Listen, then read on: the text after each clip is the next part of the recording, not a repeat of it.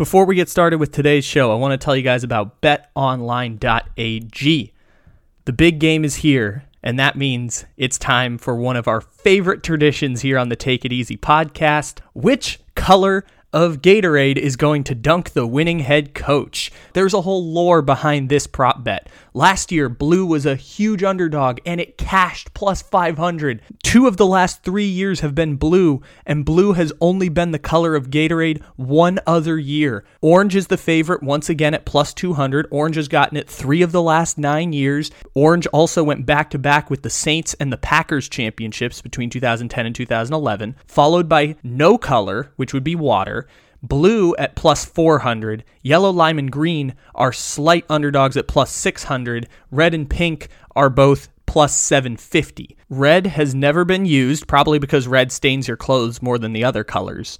I think this is red's year. I'm putting in a plus 750 prop on red. This is finally the year. First time ever that red gets the Gatorade bath. Head over to BetOnline today and use our promo code BLEAV, BLEAV, for a 50% welcome bonus when you sign up. BetOnline, where the game starts.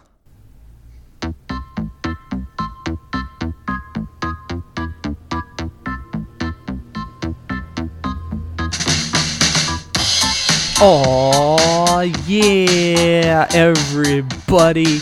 It's time for the Memes of the Weekend podcast here on the Take It Easy podcast, here on the Believe Podcast Network. Happy Super Bowl week, everybody. Happy Monday. Back to once a week Monday podcasts, and Wired Up kind of dying down. So this is what the off-season schedule is going to kind of look like. Back to one podcast on Mondays. No Wired Up unless we have a really good topic. So, always keep those follows turned on. Wired Up's like a little nugget of podcast here that might come out every Sunday every now and then. So make sure to subscribe and follow and leave 5-star reviews everywhere that you may be. We're going to talk about a couple head coaching hirings that I thought were really funny. The Dolphins one coming in last second. I'll have a little ad-lib there, but I do very much want to talk about Doug Peterson. The thing I wasn't going to talk about was the Pro Bowl, but then something happened that inspired me to talk about the Pro Bowl. So we'll rant about that again coming up here in a little bit. But first, we have an A block here on the Memes of the Weekend podcast. And the A block is the incredible story that came out this weekend that 4 days before the NBA trade deadline, the Brooklyn Nets are willing to shop James Harden to the 76ers in a Ben Simmons and other stuff swap. It is being discussed prior to the trade deadline. And do you know how crazy a basketball story has to be to hijack the first Monday of Super Bowl week? Because Super Bowl week ends up being this giant wagon. And to be honest, this year's Super Bowl is not as crazy as last year, where we put way too much of our emotional stability into football last year because we were all going through the pandemic. We all lacked social interaction. We were all struggling, especially here. We were struggling a lot by putting way too much of our emotional stability into the podcast.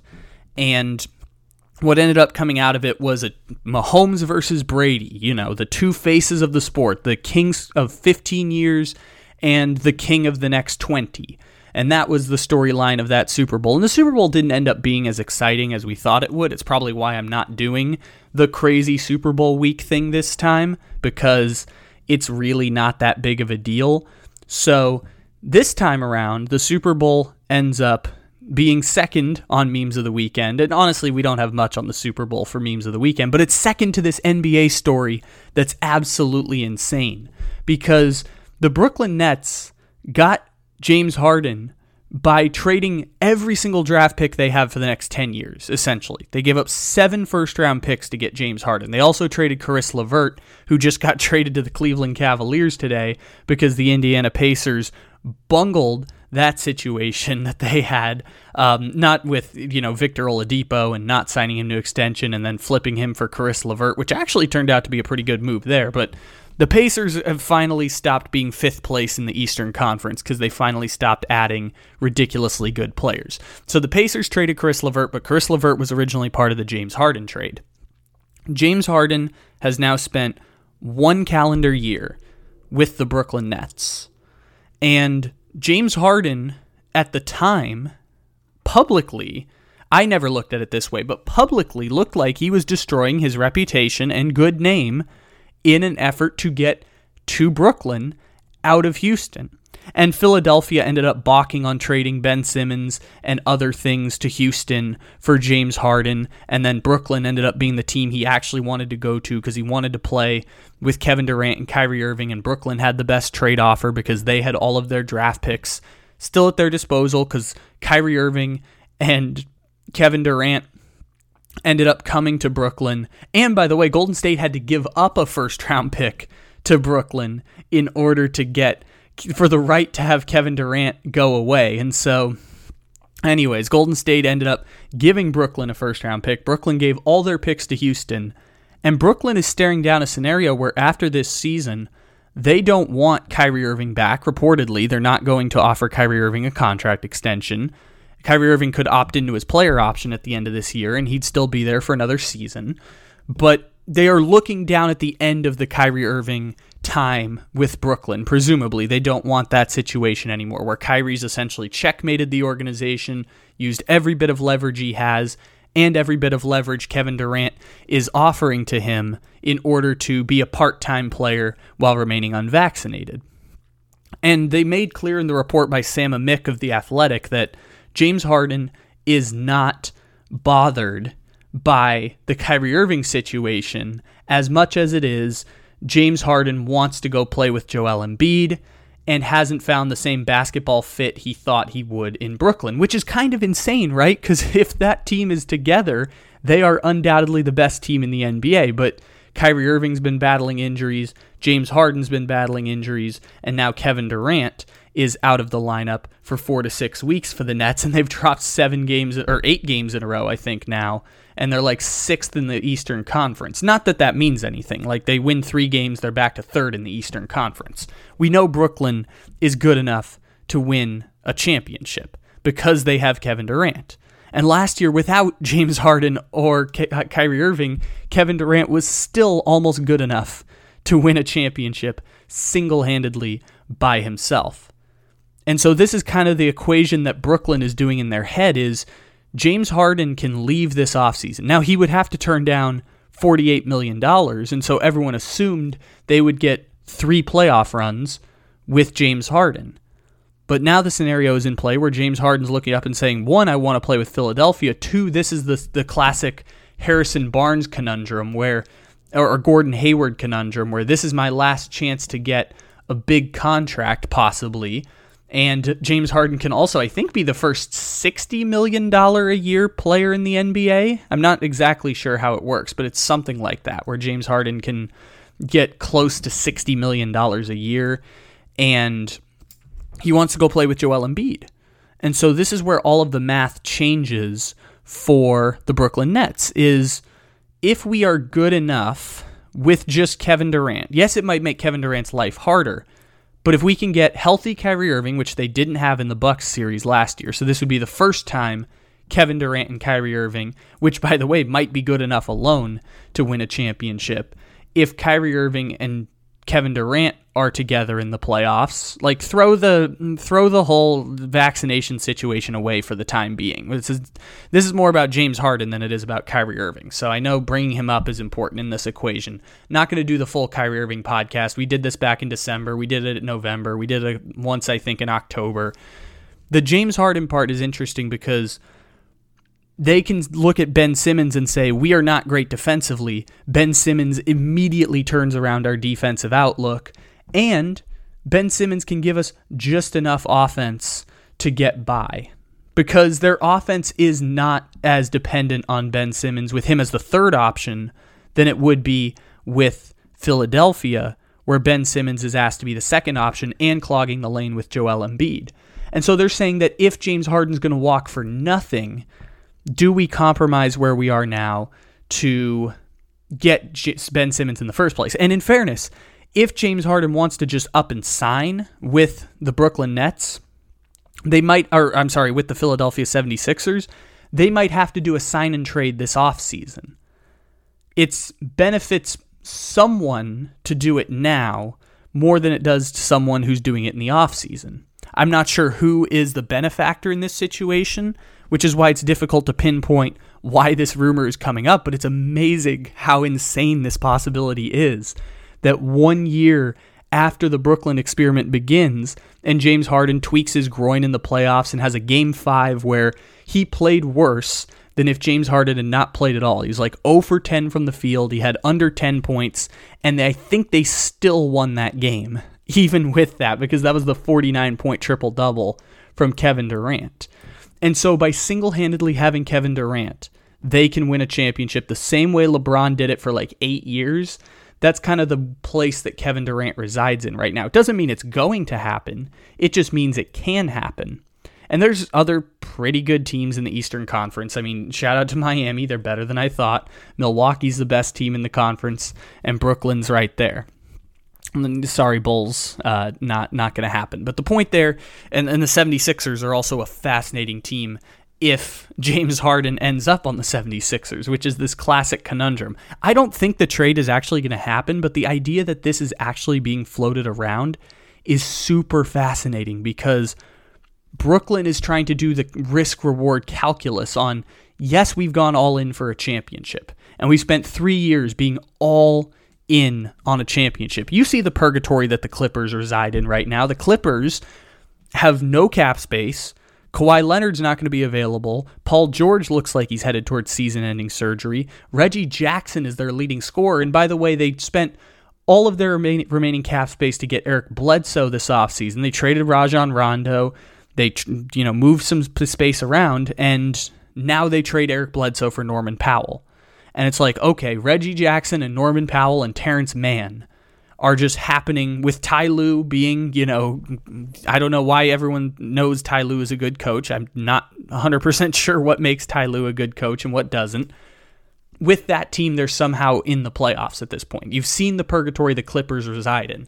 That's the purgatory the Nets are staring down. It's the purgatory the Rockets ended up staring down when they made every all-in move they could, and Mike D'Antoni left, and James Harden left, and Russell Westbrook left, and now they're terrible. Like 2 years, they've just been god-awful, and they're not going to have draft picks in the near future. Like just terrible, terrible situation that the Rockets find themselves in, because that's where the baggage of going all in all the time ends up paying dividends. The Lakers are going through this right now. The Warriors went through it for 2 seasons where they were terrible, and then last year ended up barely making the playoffs and losing. Now they've reset the entire team. They've given Wiggins enough time to play in the system. They've given Jordan Poole enough time to play in the system, where now all of a sudden they're an amazing, great team, and Steph Curry being the foundational piece still makes them great. Brooklyn is staring that down and doing the calculation on, hey, what if we can make a soft landing of Ben Simmons? But the trade-off is, does that compromise this year's championship run? The fact that they're considering it is incredibly fascinating because it suggests that this is what James Harden wants. Like, they're not floating this out there if James Harden doesn't want this, because James Harden's camp would be shutting that shit down real quick. James Harden presumably wants to play with Joel Embiid the same way he wanted to play with Joel Embiid last year when he was getting traded from the Rockets. And it's so unbelievably funny to me that Brooklyn's looking at the soft landing spot of, if we're going to lose Harden no matter what, and, it's leaking out that he's going to decline his player option and intends to sign with the Sixers after the season, if we're going to lose him for nothing and head to the purgatory that the Clippers are in, that Toronto went into after 2019 when they lost Kawhi Leonard, where they made a trip to the second round, and then they missed the playoffs, and they might miss the playoffs this year, but they're probably a play-in team led by, the guys who were the 4th and 5th options on the championship team. It's Siakam, and it's Van Fleet, who's now actually pretty good, and it's Scotty Barnes, as a team that's fighting aggressively for 7th in the Eastern Conference. Instead of going into that purgatory where your franchise is back in the place they were in 2015, looking at Ben Simmons as a franchise-altering piece. By the way, while Kevin Durant is still there, like Kevin Durant is still going to be there for the next 5 years, presumably. That's how long he's under contract. Maybe Kevin Durant decides that he wants to go somewhere else and then he forces a trade.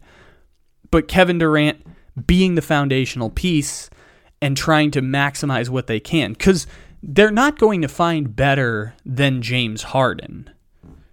Maybe 2 years from now it'll look better because James Harden's value declines. They're evaluating this under the premise of his value is never going to be higher than getting a Ben Simmons.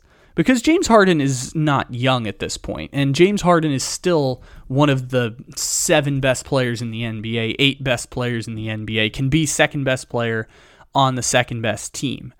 And James Harden, there's different reports here that James Harden is frustrated about having to be the guy because Kyrie Irving's not around, and this wasn't what he signed up for. James Harden's going to be 33 at the end of this year, and James Harden's value is only going to be so high for so long. We're seeing this with Russell Westbrook, of course, but with LeBron James, his value to a team is only going to be so high for so long. James Harden used to be, yes, 100% best player on a championship team. He's not that player anymore. Part of it rule changes, part of it he's now exiting his prime. But that's the normal aging process for all basketball players. Like, James Harden is amazing at basketball. He is one of the 10 best players in the NBA. And when you're coming from a place where he was one of the 4 best players in the NBA, and in my opinion should have won 3 MVPs in 4 years, if you count 2019 when Giannis got it, you could totally make the argument for that one. 2017 when Russell Westbrook won it, and then 2015 he finished top 2 behind Steph Curry, like top 2 in the MVP voting 4 times in 5 years. That's a hard bar to keep up for his entire career, and now he's on a team where he's not that guy, and he's not asked to be that guy, but it's the same way Kevin Durant didn't win MVPs. It doesn't make him not great, it just makes him not as dominant a player on his team as he was with the Rockets. And there's no shame to that situation. James Harden's still one of the 10 best players in the NBA, and Brooklyn gave up everything they had because James Harden wanted to play with that team. And they're staring down the idea of he's going to leave for nothing, and that is going to doom us for the next 4 years in trying to build a winner around Kevin Durant, because the asset cupboard is bare. This is the same argument I made about Giannis. The only thing that's different is that when you have Kevin Durant or when you have Giannis Antetokounmpo, your team is automatically good enough to win a championship just because you have those dudes in some part of their prime. Generational talents, best basketball players of the last 20 years. When you're going down a list, it's LeBron James, it's Kevin Durant, it's Giannis, it's Steph Curry, it's Kobe Bryant. Like, generational stars in their primes automatically become championship good just because they are on your team. And because of that, Brooklyn is looking at, yes, we might get 75 cents on the dollar. We might get 80 cents on the dollar for James Harden. But if James Harden wants to leave anyways, we are in a difficult position to make a move. It's why I don't think they're actually going to do it, because I think they value the 100% of James Harden for this run more than they do the next 2 runs of Ben Simmons. But that's a difficult calculation to make.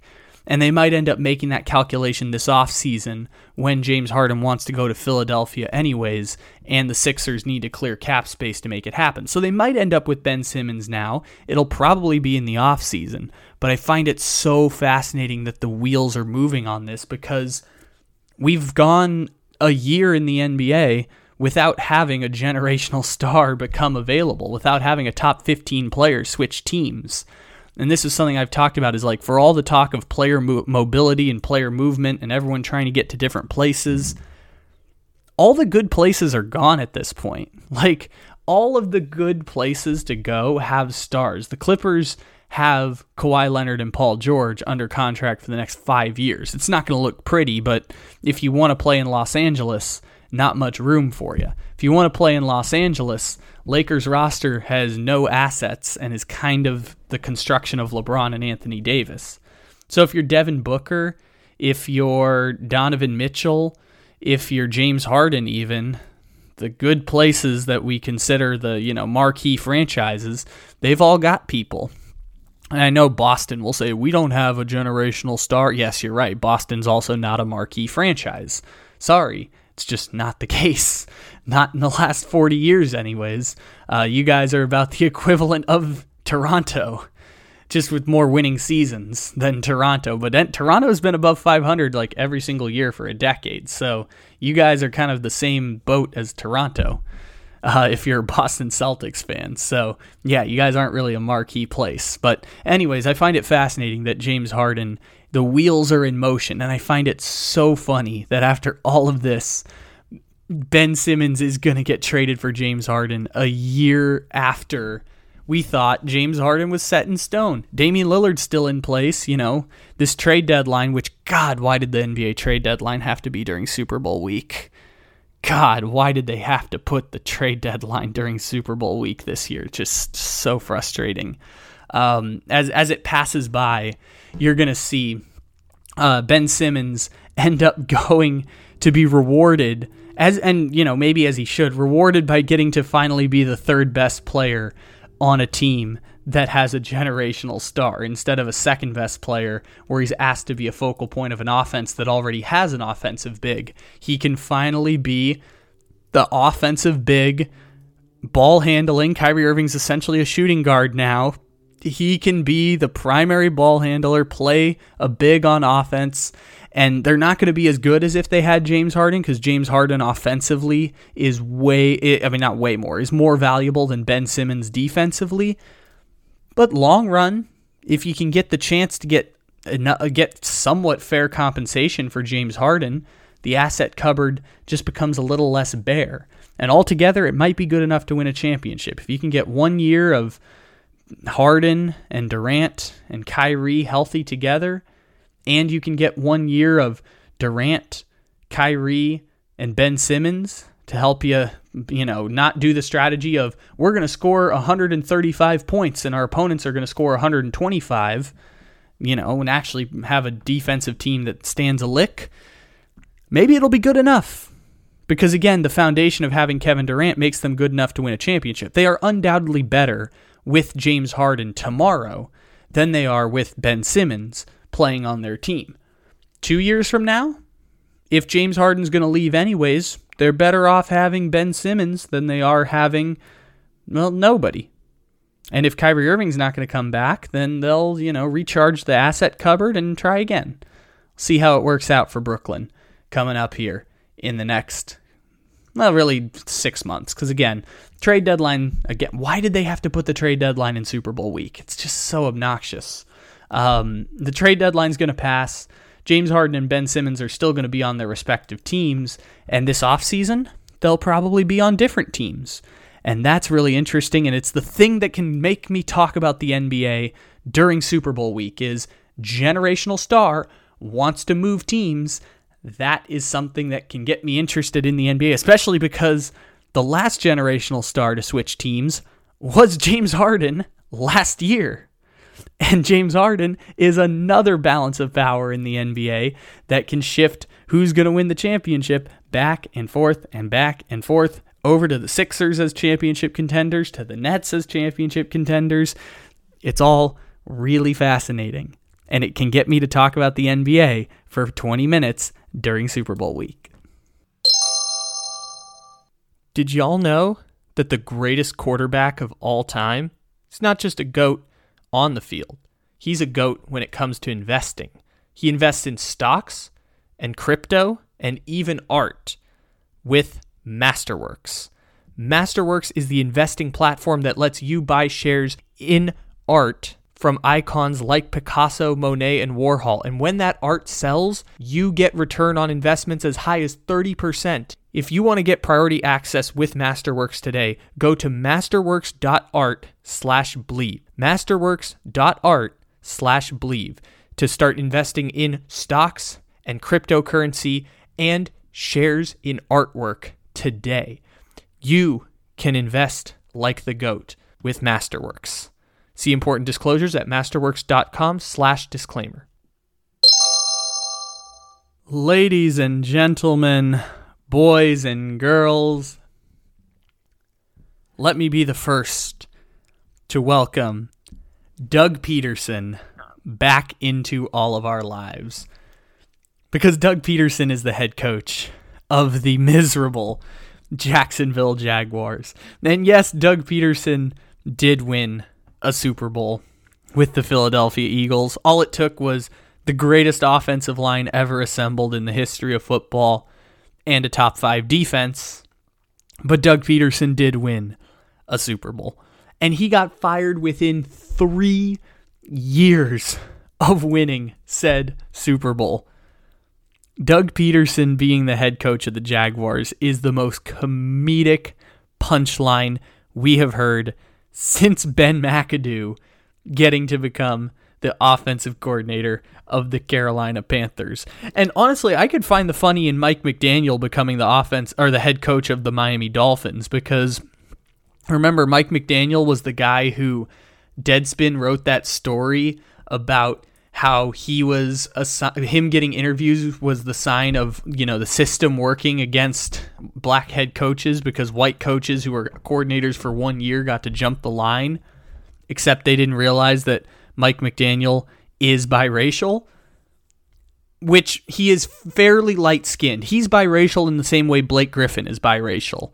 Wouldn't guess it looking at him, but he is biracial. And I thought that story was so funny. The problem was that Clay Travis was also using it seriously to talk about how America is racist against white people and how everyone's just out to find a reason to be outraged. And when Clay Travis starts taking the fun away from it, I feel like I can't laugh at that story. It was very funny. Clay Travis ruined it. And this is fascinating from a number of levels for the Dolphins, because, first of all, let's talk about the racial stuff. We can talk about the football stuff later, because who gives a shit about the Miami Dolphins? The racial stuff is fascinating because they hired the black guy that everyone thought is a white guy. And that, I think, is just perfect exclamation point on all of this. Jim Harbaugh might have been more perfect, but Jim Harbaugh was not walking into that situation.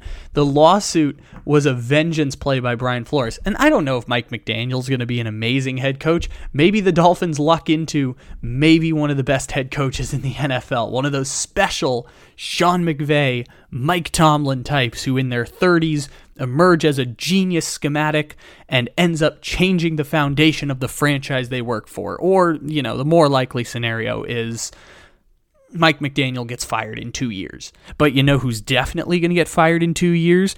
Doug Peterson. Why is Doug Peterson going to get fired within 2 years? Because Doug Peterson is inheriting that shitstorm of a franchise that, yes, has Trevor Lawrence, but that's the only thing that gives you any semblance of pause for hope if you're the Jacksonville Jaguars, is that Trevor Lawrence miraculously turns into a special player despite the fact that the Jaguars have no talent, no path forward, and are coming off of an absolute catastrophe of a head coaching situation with Urban Meyer.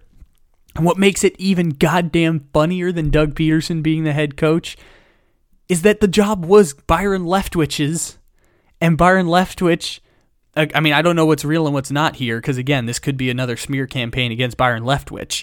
There's been somewhat conflicting reporting, but Byron Leftwich had the job, refused to work with Trent Baalke, wanted to put Adrian Wilson as general manager coming over from the Cardinals, and the Jaguars kind of said, nah, we're going to ride with Baalke, even though the last week of the season the fans showed up in clown outfits and mustaches to protest Trent Baalke being the general manager of the shitty Jacksonville Jaguars. And they're still going to ride with Trent Baalke going forward. I know Rick Spielman might get the executive position to make decisions, but Trent Baalke's going to get shown the respect and dignity of Shad Khan, because this is a perpetually mediocre franchise if I have ever heard of one. The Jacksonville Jaguars have been run so poorly over the past 20 years and miraculously found themselves 8 minutes away from making it to the Super Bowl against Doug Peterson's Eagles. because the NFL can sometimes be stupid like that. And the Jaguars dismantled the entire team in 3 years. It took 3 years to get the number 1 pick after being 8 minutes away from the Super Bowl. They have only had a non-top 10 pick once in the last 11 years. The Jaguars are an absolute dumpster fire.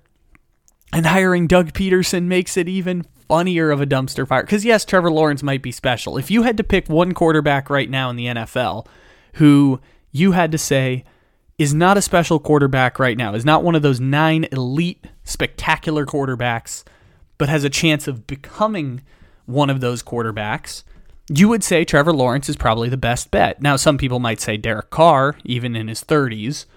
Okay. But if you had to pick one presently in the NFL, you would pick Trevor Lawrence. And that might save Doug Peterson. But if the Jaguars, who might as well be called the Eagles at this point, because they are going to be an absolute tire fire as well, the Jaguars end up with Trevor Lawrence and nothing else built around him. Yes, they might get back James Robinson. Yes, they might get back Travis Etienne. Walter Mitchell believes that they've got a very good defense. I don't see it. Whatever it might end up being for the Jaguars. The point is, Trevor Lawrence being special is the thing that's going to save Doug Peterson. But the fact that they couldn't do better than Doug Peterson suggests the state of that franchise. It also just suggests the state of how Doug Peterson is falling. Because think about this. That dude won a Super Bowl. He won a Super Bowl 3 years ago. It's now 4 years ago. But 3 years. He got fired by the Eagles. I thought Mike McCarthy having 8 years was the longest anyone would get after winning a championship. Doug got 3. And in fairness, the Eagles are going to be one of the weirdest champions of the last, 15 years in the NFL because they didn't really have a quarterback other than the Nick Foles, which is going to be, dumb for the rest of time. And they didn't really have any names that stand out other than Nick Foles on the team because the team was built on offensive line and defensive line, and we don't remember those guys the same way because it's really hard to do the evaluations on that. It was the rare time that an offensive line was so good that it gave a quarterback enough time, regardless of who the quarterback was. Like, it made Carson Wentz an MVP, it made Nick Foles a Super Bowl MVP. It was good enough to buy them the time to have 4 amazingly spectacular games, but with all the time in the world. And, it's an underrated aspect of the offensive line where we don't understand that Trent Williams for a decade is the greatest offensive lineman in the NFL, and we just don't care because he plays for Washington. And that's going to be a weird champion, but it doesn't guarantee that winning a championship doesn't guarantee that Doug Peterson is a good coach. Consistently being better than expectations or better than what the team suggests on paper gives us the idea that you might be a good coach. We don't know for sure, but you might be a good coach. The same thing's going to end up happening with Mike McDaniel, right? It gives us the idea that you're going to be a good coach, but doesn't guarantee us that you're going to be a good coach. And what's so funny about that situation is Doug Peterson is going to fail, but it's going to be really funny. Like, it's hard to laugh at Byron Leftwich becoming the coach of the Jaguars. The only joke I have about him is that he was the offensive coordinator of the worst offense in the NFL in 2018. In 2021, he gets Tom Brady, and now he's fast-tracked to becoming a head coach. And it leads me to suggest that Byron Leftwich would not be able to solve the Jaguars situation without Trevor Lawrence overcoming that entire organization's plague. Might happen, might not, but the Jaguars are a pretty shitty place to build it from. Joe Burrow did it in Cincinnati, but at least Cincinnati had a reputation that it wasn't the worst place in the world to be. Cincinnati had made 7 playoffs in 16 years. Like, the Bengals haven't been terrible over the last 20 years. The Jaguars have been godforsakenly terrible, like one of those 8 teams that is just perpetual mediocrity year after year after year of being absolute dog shit. And hiring Doug Peterson, who we know is just, a dude. He's a very funny looking dude. He says funny things. Doug Peterson is just a dude. And it might work out. I'm pretty sure he's going to get fired in 2 years. But like with Man Campbell last year, it's going to be goddamn funny to watch it happen. Maybe not as funny as the Urban Meyer situation, but Doug Peterson's a damn good funny name to throw in after that, because it's going to be 2 years.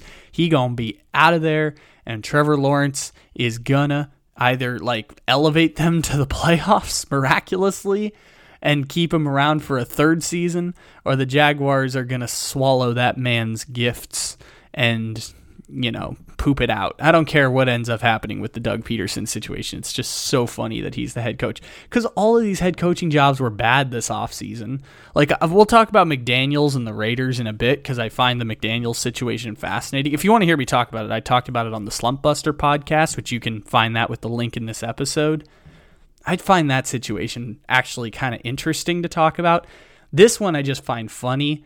The McDaniels situation I find funny because Miami's not going to get a quarterback.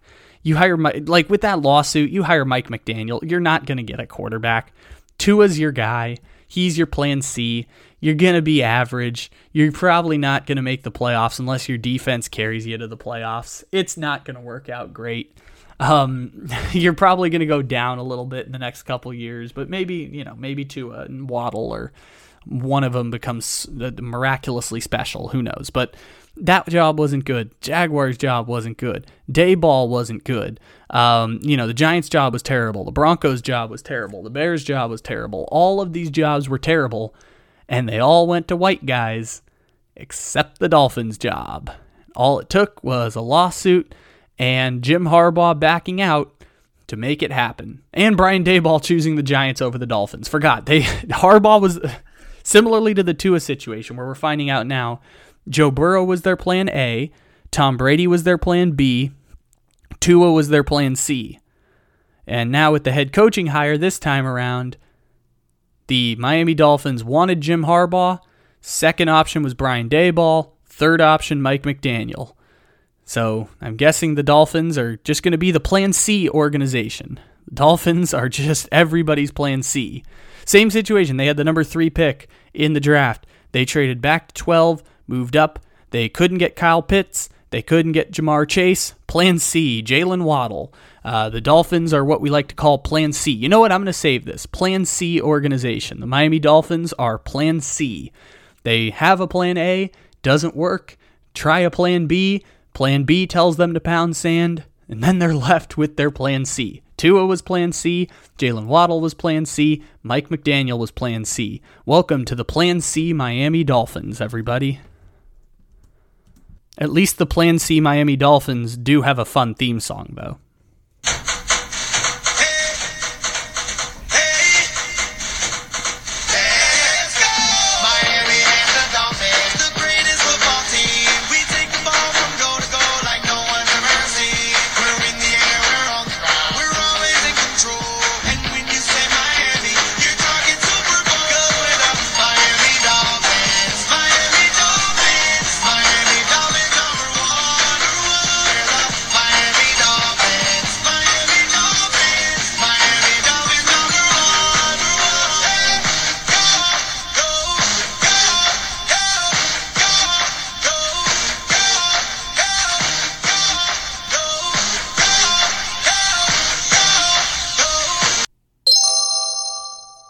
Tell me you haven't heard this before. You're sitting in your favorite restaurant, coffee shop. Maybe you're sitting in an airport because your flight's been delayed for an extra hour and a half.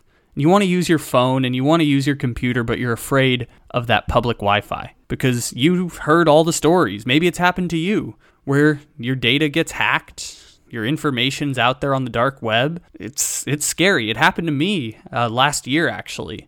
If you want to protect yourself nowadays, it's really important that you get security, and NordVPN has a deal for you today. If you go to nordvpn.com/Bleav and use our code BLEAV, you can get 70% off a protection plan with NordVPN for 2 years with an additional month for free. With a 30-day money-back guaranteed, you are also risk-free if you don't want the service. Sign up today at nordvpn.com/Bleav.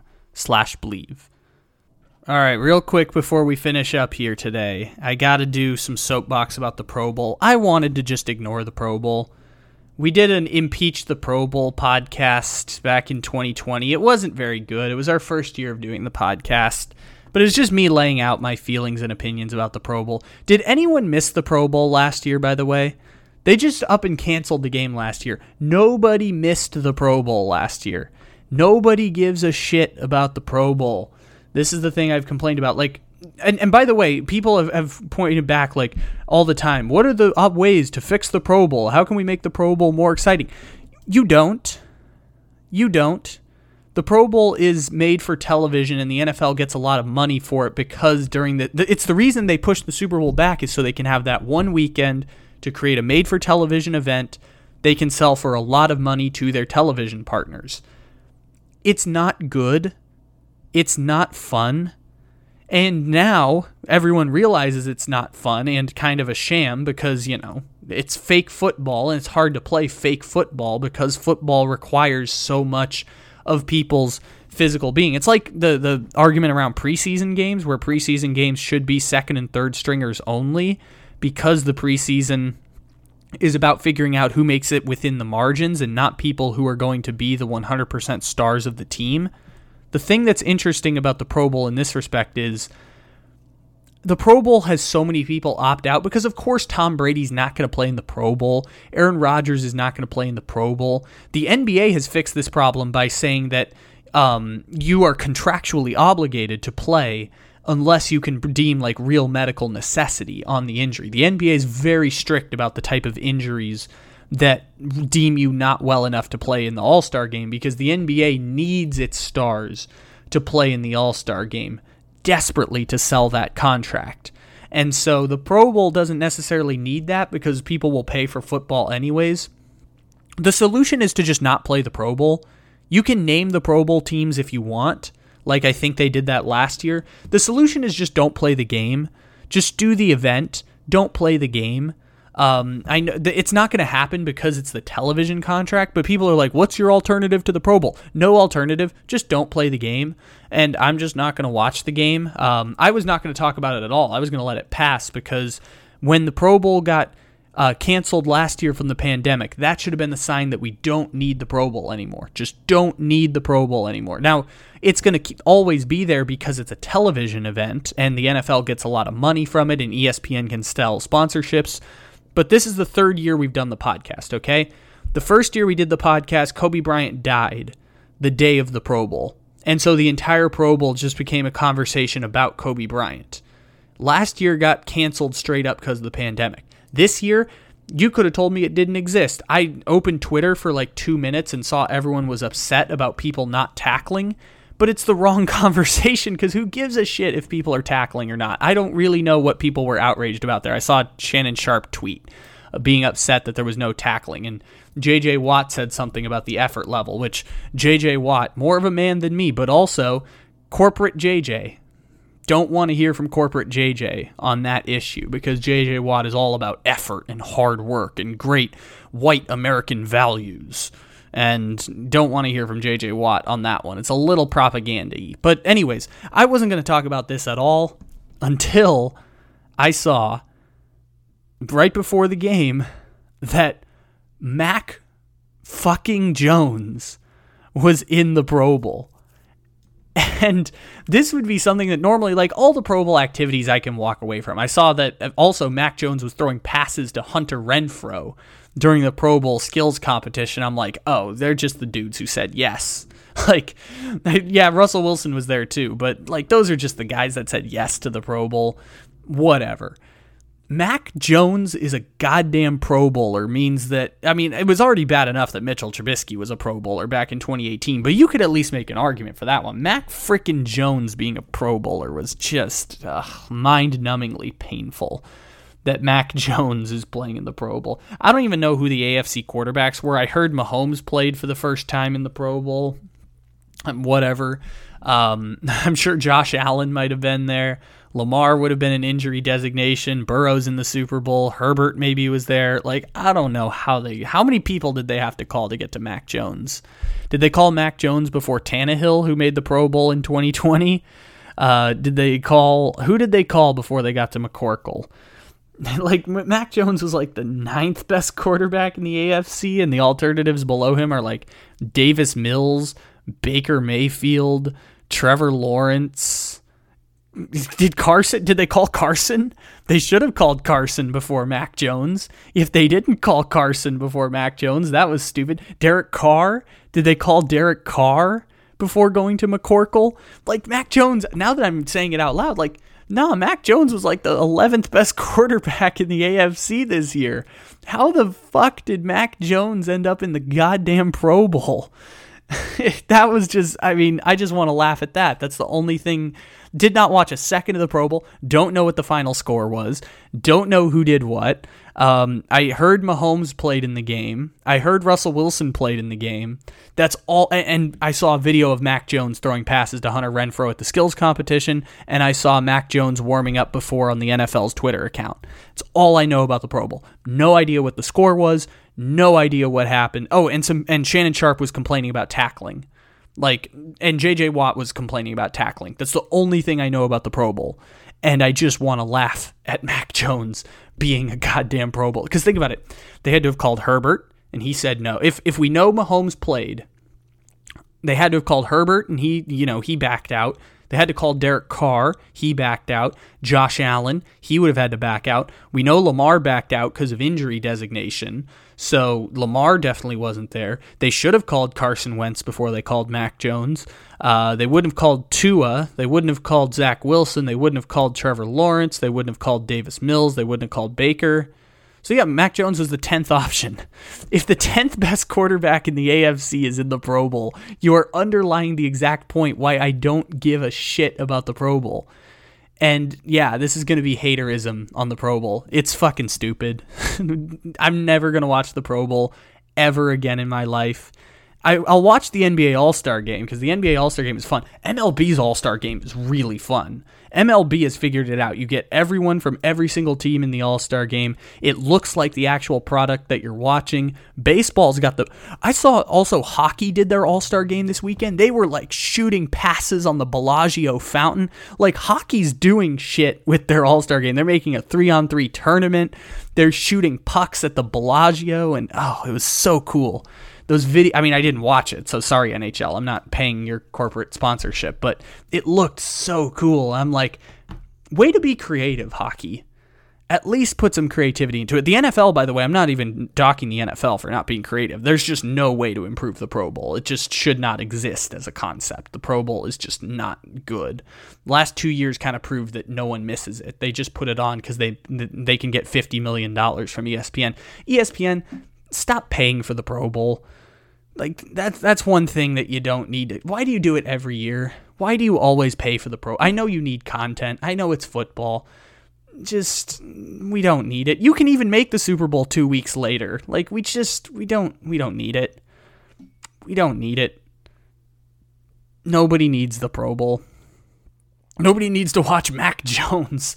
Nobody should be forced to watch more Mac Jones under any circumstance. God, this is so stupid. Anyways, thank you for stopping into the Memes of the Weekend podcast here on the Take It Easy podcast. We appreciate each and every one of you stopping in here. We're going to have a fantastic week of shows here. We're going to have all of our friends come in to talk about the Super Bowl. Hopefully we talk more about Brian Flores, but that hijacks the entire Super Bowl week. I hope that hijacks not just the week in between the Super Bowl, but also hijacks Super Bowl week somehow. But sometimes we can go week to week with these things, so we'll see how it ends up working out.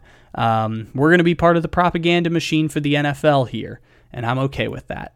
So thanks for stopping in. Check out our sponsors, support our sponsors as well. And with that being said, I love each and every one of you. Thank you for helping to support our dreams here on the Take It Easy podcast, and just dreams as a podcaster in general. Take it easy, everybody. We'll talk to you again tomorrow. You guys know what that means. It's time to talk about Sheets and Giggles. Yes, Sheets and Giggles. It's a great name for a company. Sheets and Giggles makes 100% eucalyptus bed sheet sets, duvet covers, comforters, and throw blankets.